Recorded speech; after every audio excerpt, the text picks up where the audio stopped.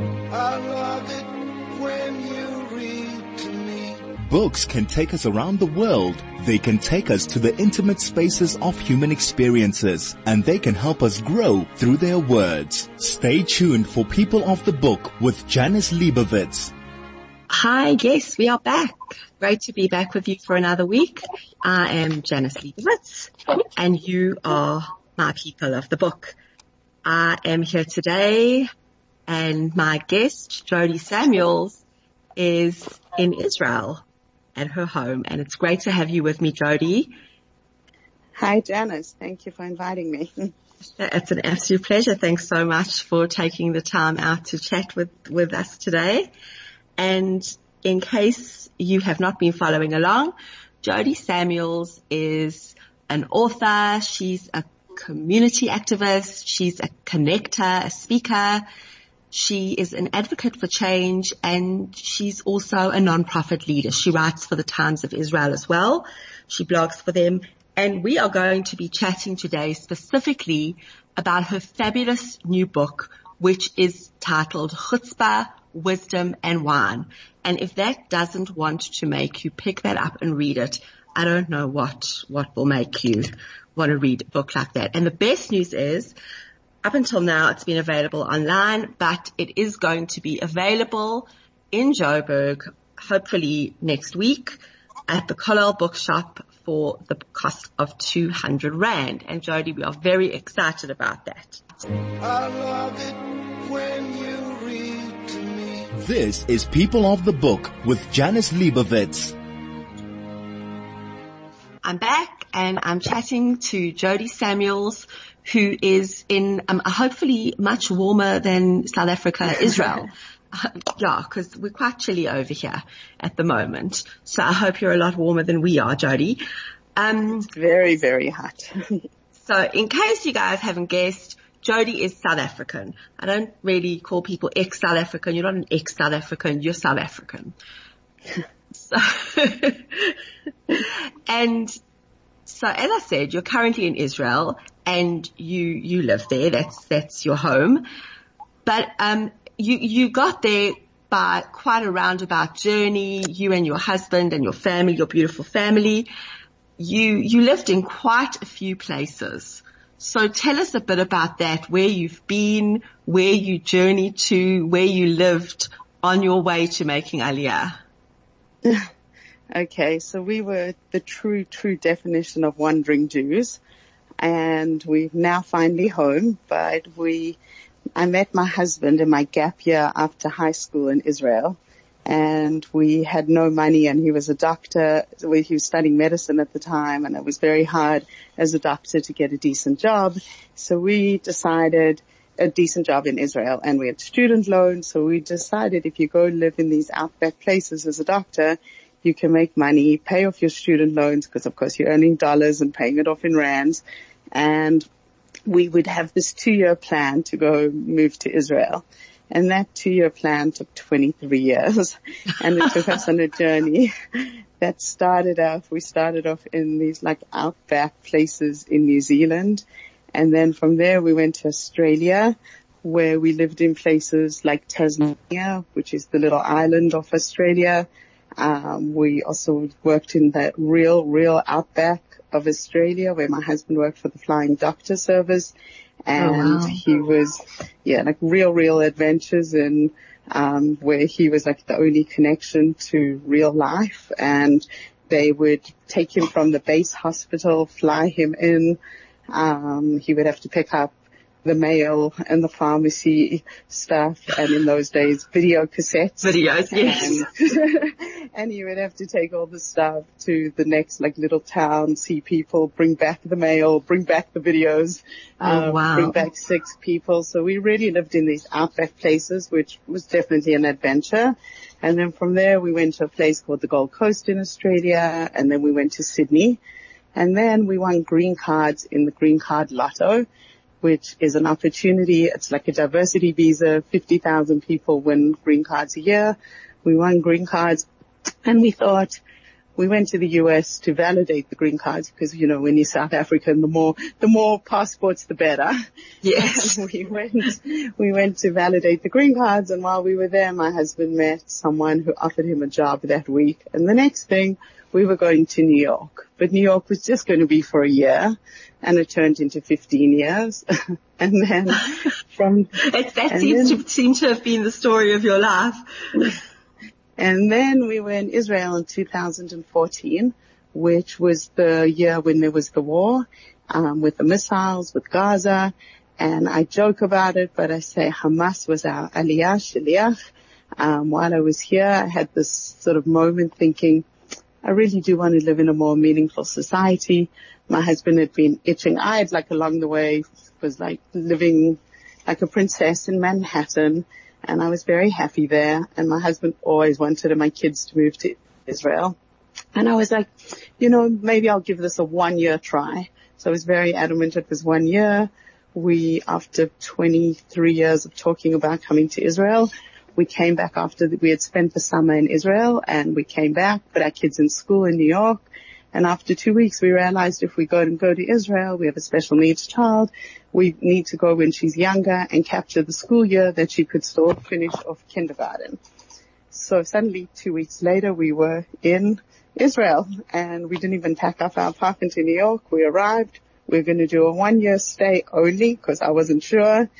Well, we're almost 6 years here. So that's been my journey. Oh, wow.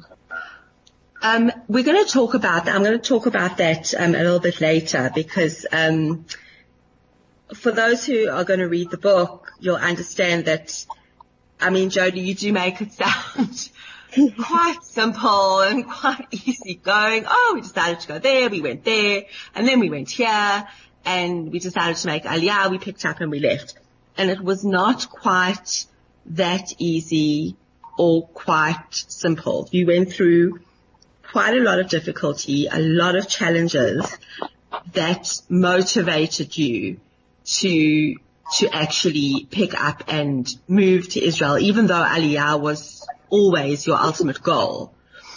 So we're going to get to that a bit later. But you have some quite amusing stories in the book, and I do love the way you've constructed the book. The actual chapters, you start off all with quotes from Talmud and Pirkei Avot and from anonymous quotes, which is beautiful. But the chapters are actually interspersed with anecdotes and stories that you reminisce about, which you've entitled Tales of a Modern Jewish Woman, which I love. And there are some quite amusing stories about your journey to becoming Orthodox, which was not your upbringing. Correct. So tell us about that. So, although I grew up in Glen Hazel, in the heart of the Jewish ghetto of Johannesburg, I did not in the shtetl. In the shtetl. I did not grow up religious at all. I went to government schools, and in fact, like, my mom taught at Yeshiva College for many years, but she was a secular studies teacher, and we would, like, be the family going out to our car on Saturday mornings, and all the kids would walk past and they'd be like, Good Shabbos, and I'd be like, I'm never going to be one of them, the Yami Army, the God Squad. I was very adamant that was those people and not me, but I landed up changing from Northview High School to Eden College, and going on the bus to school, I met some religious kids who were from Yeshiva College, and they asked me one Friday, so will we see you at shul tonight? And I was like, shul? Okay. And that was the beginning of my Jewish journey, starting to go to shul well, at least I thought I was going to meet guys, but apparently I went to meet God instead. It's amazing what we find when we're looking for something else. And I remember, and you describe this really well, because grew up probably, I think you are quite a bit younger than me, but we probably grew up in similar environments. I remember back in the day, and I don't hear so much about this now, but the worst thing that could happen and the worst thing that the parents spoke about was, oy vey, my child wants to keep kosher. It was like, you would think that they would prefer their child to come home and tell them that they were actually being arrested for something, for some crime they'd committed. Because absolutely. Yes. It was just, how could they do this to me? And the way you described this was exactly how I remembered this growing up when I heard stories about, kids who were becoming more religious and their parents would actually lament over this, that it was just the most dreaded thing that could happen to them. And you would think that they would actually be so happy that their child was on the right path, but they just didn't see it that way. Yeah. And, no, not in those days. I think possibly now it seems to have changed a bit. You don't hear those stories as much anymore. And one would hope that things have changed and we're possibly a bit more positive towards, being more orthodox. I don't know. Who knows? But, I don't know, maybe now because it's easier, if your child does decide to go that route, you can just go to the shops, buy everything kosher. I think back in the day it wasn't as easy. Right. Now it is easier. So maybe, sorry. No, I was going to say, I think sometimes parents felt we were rejecting their culture. We were rejecting everything they gave us. Yes. Like, how could you do that? How could you, we brought you up one way and, you've gone a completely different way and like you say, you're rejecting what we've given you. And that's not how we brought you up. We send you to a secular school and you're quite right, quite correct. So after the break, we're going to get into your life in New York, which I found absolutely fascinating, and we're going to chat about that. I love it when you read to me. This is People of the Book with Janice Liebowitz. Jodi, before the break we were talking about, your journey to becoming more orthodox when you were brought up quite secular. But I want to chat about your life in New York, where you really established yourself and set up JICNY. I don't know, do you call it JICNY? Do you call it Jewish International Connection New York? Yeah, both. Everyone calls them both names. So you settled there. You settled in, as you kept calling it, the biggest Jewish community in the world outside of Israel, which it is. And you were initially quite apprehensive. You had moved from Australia where you were so comfortable. It was community minded. You knew everybody.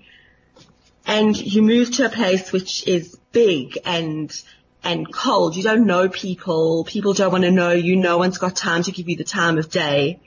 And you immediately realized that if you felt like that, then there must be other people who felt like that. And you started inviting people over for Shabbat meals. Correct. So how many people are you having for Shabbat tonight? Well, COVID rules limit me to 10. So we've been right. You've gone back into quite a heavy lockdown, haven't you? Yeah. So we're not hosting meals at the moment, but most weeks of our lives we host about 50, 60 people. If we in our home, bigger if we run an event. Wow. Tell me how you started off from really inviting a few people into a full-blown organization. Okay, so there were two things that happened that really made the journey. So first, when I arrived in New York, I was very, very miserable and did not want to be there. And it just so happened, and this story South Africans will appreciate because you all have South African dads. And it just so happened that my father was on a business trip in New York when I just arrived. And we went out for dinner one night, and right next door, the dinner, there was a bookstore. And we were browsing in the bookstore, and my phone rang. And while I was on the phone, my father went to speak to the attendant who was working, the cashier. young girl, and he said, my daughter just moved here and she's so miserable. She doesn't know anyone. Please will you look after her? So after getting over my embarrassment of my father's request, she insisted on taking my number, and she called me the next day and invited me to join her for a dinner. And at that dinner, we were in a restaurant, and this guy walked in, and he's a connector in the community, and he looked at me, and he always says to people, what are you doing? His name's Steve Eisenberg. For those who've ever been to New York, they all know him. And he said, what are you doing for Shabbat? And I said, no, we just moved here. We don't have any plans. And he invited me for a meal at a family's home. And at that family, I said to him, we would love to host people as well. And he said, oh, that's great. How many people would you host? And I guess most people would say 4, 6, 8. And we used to host very big meals in Australia as well. And I said, I don't know, maybe 30, 40 people. And so he started. Yeah, not the answer he expected. And in New York City, there's like an abundant supply of young singles who are always looking to be connected. And it's like one of the things that are amazing about New York. Hundreds and hundreds of young professionals, religious, not religious, go to different families every week for meals.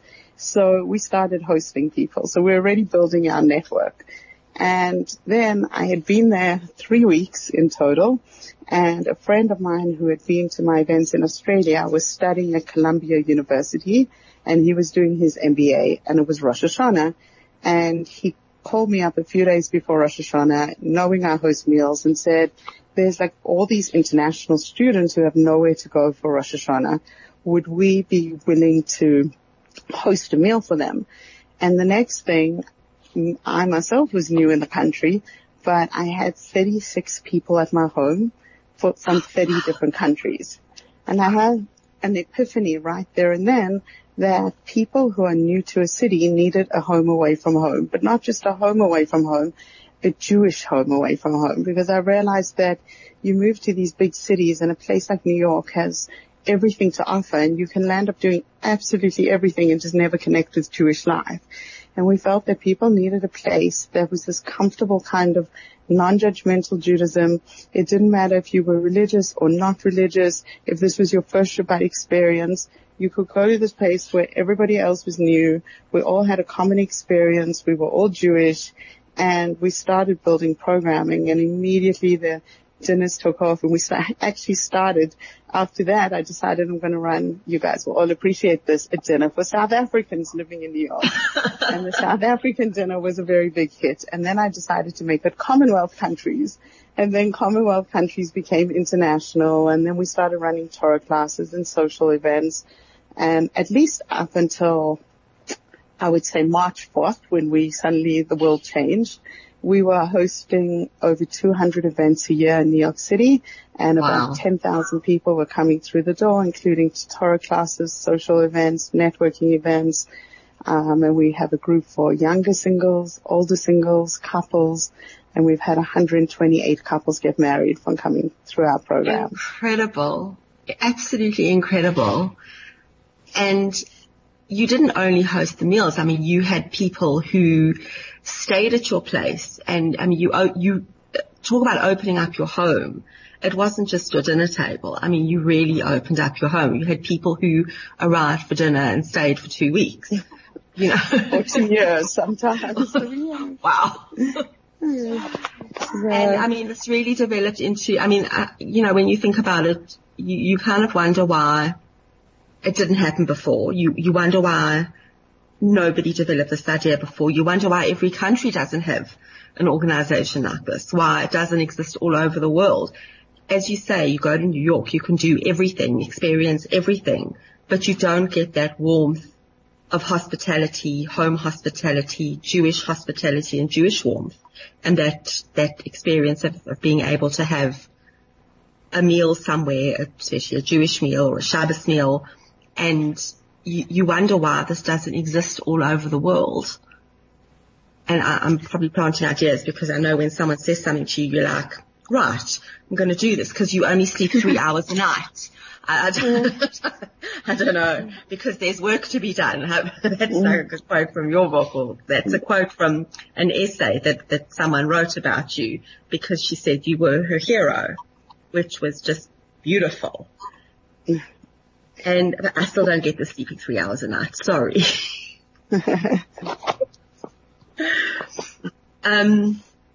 So then you had your kids, your first 2 children. And did they ever say to you, have your kids ever said to you that they just want you to themselves for a Shabbat meal, or can we just have Shabbat, just the family? How do they feel about all of this? I mean, I know that they've been brought up with this chesed, and they know that you have a completely open door policy. Do they ever say to you, can we just do a family Shabbat? I mean, I know that now you're doing family Shabbat. We don't have a choice. So after this, you'll be doubling your numbers. But did they ever say anything like that to you? So my kids actually love having guests. I think they've just been brought up in a home that they don't really know what it's like not to have guests. And I have my famous story of the time I decided to have sinus surgery, and I scheduled it for Friday so I could recover on the weekend, and we didn't have guests, and my kids were like, this is so weird, this is so boring, this is not fun. And eventually on the Saturday they were like, Emma, please can we just invite the neighbors? They just couldn't handle not having. So my kids actually prefer, I think, when we have guests, they used to like a very fun, lively Shabbat. But we do try have Shabbat alone. At least, we travel a lot as a family, and when we're away, we have a lot of family time. So we load all the family time to those times when we're away. And usually when we're home anyway, there's always people living at us, staying at us, popping in. So it would almost be impossible to have a Shabbat alone anyway, even if we wanted to, unless we're traveling. Right, because, everyone knows there's that open door policy again. So let's get on to talking about Kayla. So you did have 2 miscarriages, and then you were blessed with Kayla. And your attitude of when you were first initially told that Kayla has Down syndrome, and you switched that initial very natural question of why me or why us, you switched that to, of course, us. And well, why wouldn't Hashem pick the family that welcomes everybody? Well, why wouldn't he pick you to have Kayla? And it's 100% correct. I mean, why wouldn't he have chosen your home to bring this beautiful neshama into? Absolutely. And from the very beginning, you made it your I wouldn't say your job, but you made it absolutely clear that she was going to be exactly like your other children, and you were going to expect her to fulfill her 100, and as you say, because you're a Jewish mother, her 110% potential. You got that so right, because we are Jewish mothers, yes. Her 110% potential, just like your other children. And I love that when you had her in the baby sling, you always had her facing outwards. I thought that was just gorgeous. But then you came up against a massive, massive challenge when she was just 2 years old, when you wanted her to attend the mainstream school that your other 2 children attended. Okay.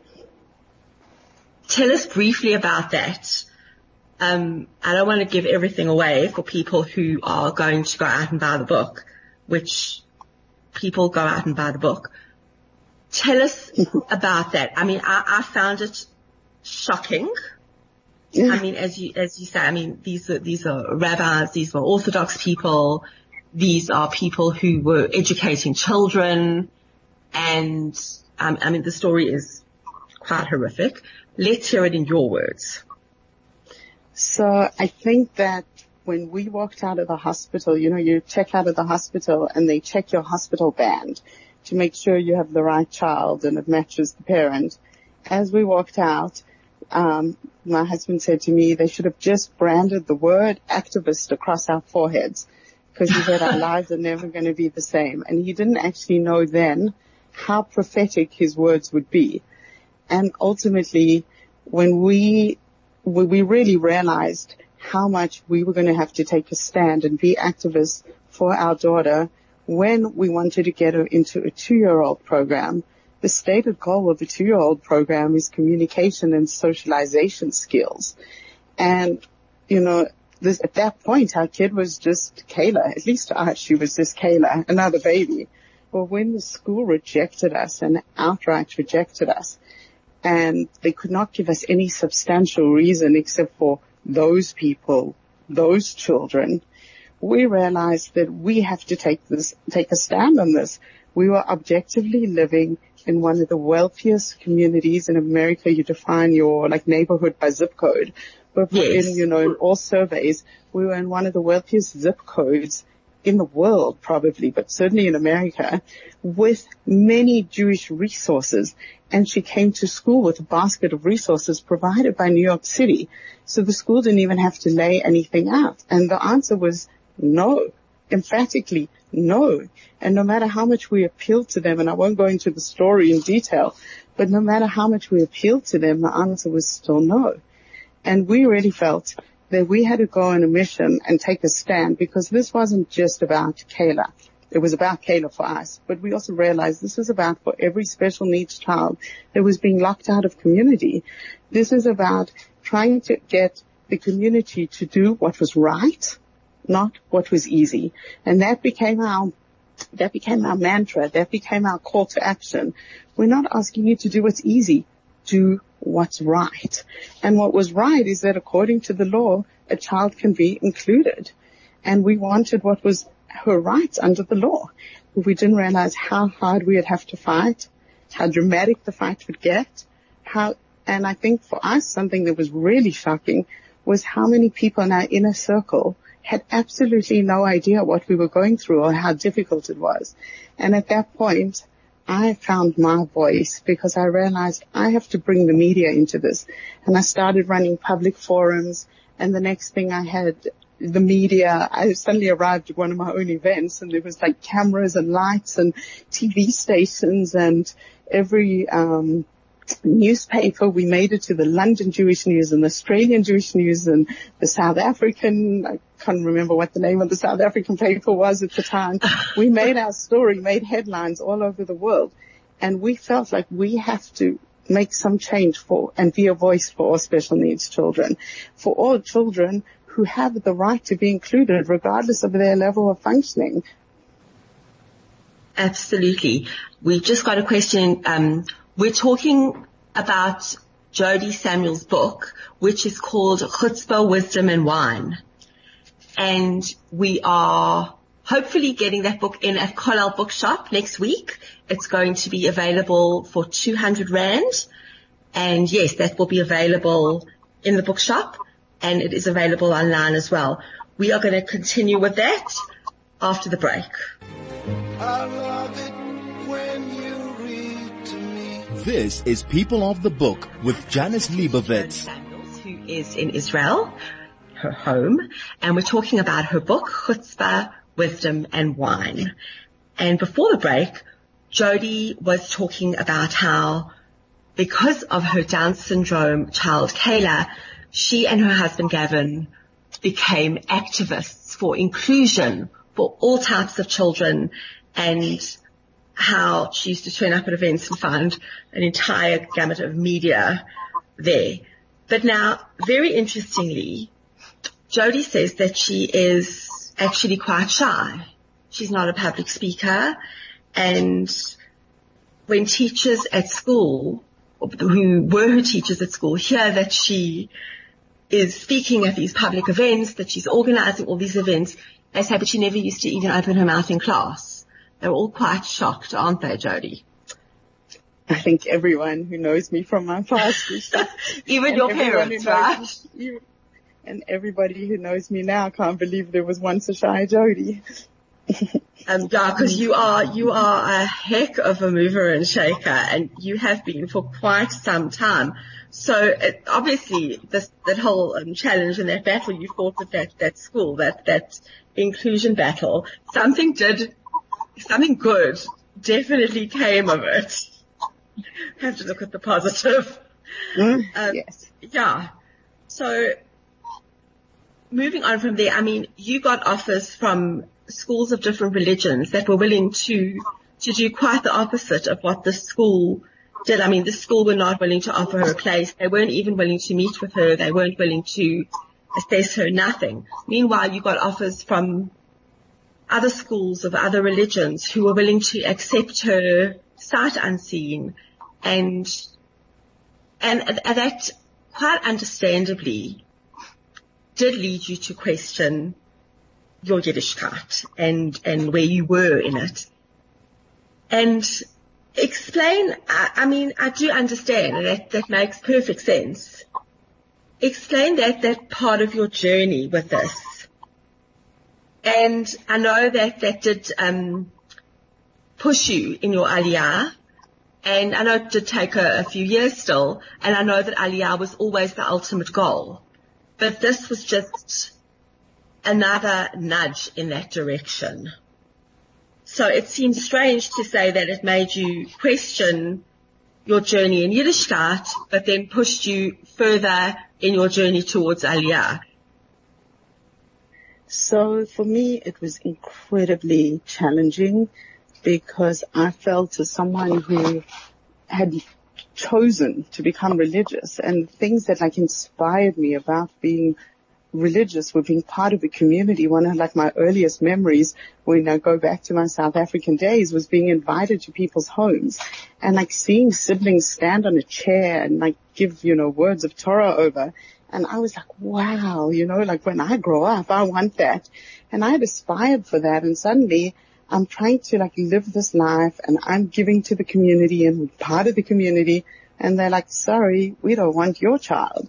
And I really had a huge reaction. My husband was always, don't judge Jews by the Jews, don't judge Judaism by the Jews. He was much more rational about it. That's a brilliant quote. I love it. But it was very, very hard for me. And I definitely had a lot of questioning. And I do thank Chabad, which was the Chabad on the Upper West Side, which was right near where we lived, who when I went to speak to them, they looked at me and my lip was quivering and I was busy telling the story. And the principal of the school was, Jodi, every Jewish child has the right to a Jewish education. She's in. Yes. You don't have to finish the story. And that did help so much because it gave me perspective that, as my husband says, it's not always like that. And that really helped. And then another Jewish day school heard of our story, reached out to us and took Kayla in with open arms. And we saw that how much Jewish leadership can have an impact because one school, they made it their goal to include her. They said they will make it work no matter what. And they embraced her.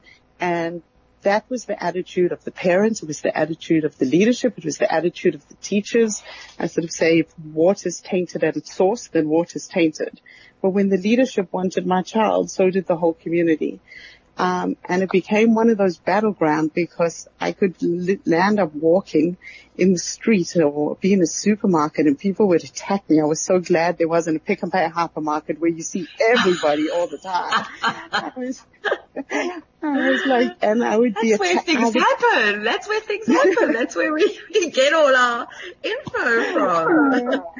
I was like so glad that, it would be people would attack me and they would be like, so you, Jodi Samuels, you the one who wants your like special needs child to come to our school, or other people would applaud me. And I realized then that I had to take a stand and I had to stand up for what was right. So it was a very hard journey, but I was able to reframe it because I did have key supporters and key people who showed me what Jewish leadership in fact did look like. Absolutely. And in time and in future years, your children will know what that looks like and what it sounds like and what it feels like to have a mother who has their backs and who speaks out for them and who speaks up for them. And I think that's a vital lesson for them.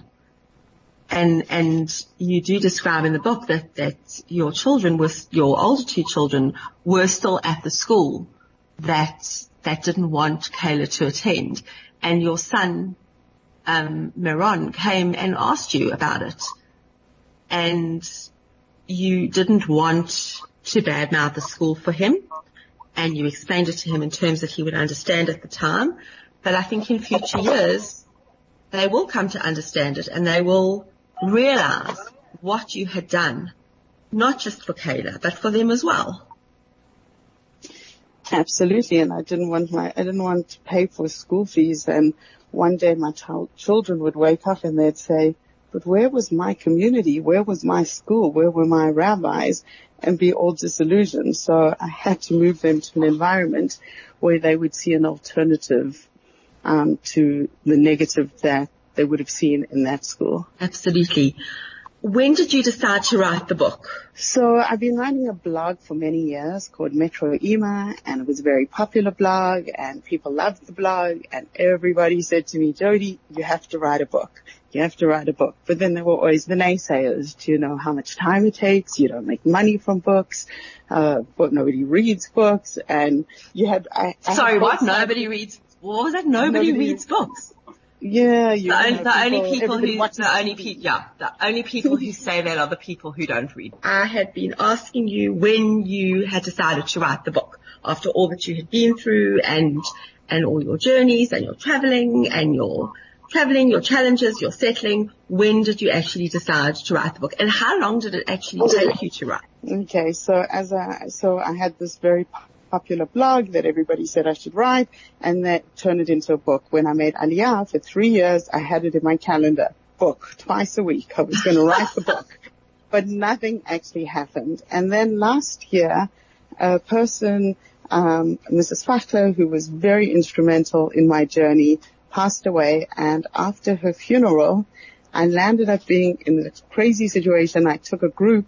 I left straight from the funeral to take a group to Morocco. We take Jewish heritage groups, and I had this mixed group of participants, religious, not religious, and we were in Marrakesh for Shabbat. And the way it works in Marrakesh is you go to these families that host tourists for meals. And in this group where we were, there was my group of like 25 mixed participants, and then there was a group of Hasidim, Alexander Hasidim, 30 men who had come for someone's 50th birthday to Morocco, and they were also there, only men. And I decided, because I'm very famous for making l'chaims and making everybody drink a glass of wine with me in every event, I stood up and decided to make a l'chaim in honor and Mrs. Fachler's neshama. And I start making this l'chaim, and I tell my story, and I see these Hasidim staring at me. 30 men like looking at me, and I definitely didn't look like the typical woman in their world or someone who would normally be giving them like words of Torah. And they're all staring at me. And afterwards they came to tell me that they've never been so inspired. They can't believe they came all the way to Marrakesh, and that this was the most inspiring thing they've ever heard. And they were like totally moved. And I made a decision that day that I actually have a voice and I have a message. And if I can inspire a group of Hasidic men, and I can inspire moms on my blog of Metro Ima, I have a voice, and I wanted to make this mission to write my book happen. I came back from Morocco, set the ball in motion. That was in end of February last year. I started writing the book in March, and here we are. I was going to have an original book launch after Pesach in South Africa, but COVID changed my plans. Okay, so I hope that sometime in the future that book launch in South Africa is still going to happen, because we love our book launches, and I mean we love specifically book launches within the community. It's just, those are just the best. When one of our own has launched something, we just love to all come together and celebrate. There's just something special about that, and we're going to make that happen. That is definitely happening in the future. we're not going to pin a date on it or a time, but it's going to happen, and you're going to stand up and make us all drink a glass of wine to this book. Okay. That is good. Definitely happening. Okay. We're not going to say where or when, but sometime here in the future we're having that launch and we're drinking a toast to the book. Something I ask all my guests. You're stuck on a desert island, and which 5 books would you want to have with you? So I love historical fiction. So any historical fiction where I feel that I can learn, as someone who's traveled to 87 countries. I love stories. Yeah, so I love historical fiction, whether it's about wars or about communism or it's about countries. So we read a lot of those kinds of books, in my family, where we can have a lot of meaningful discussions around those books.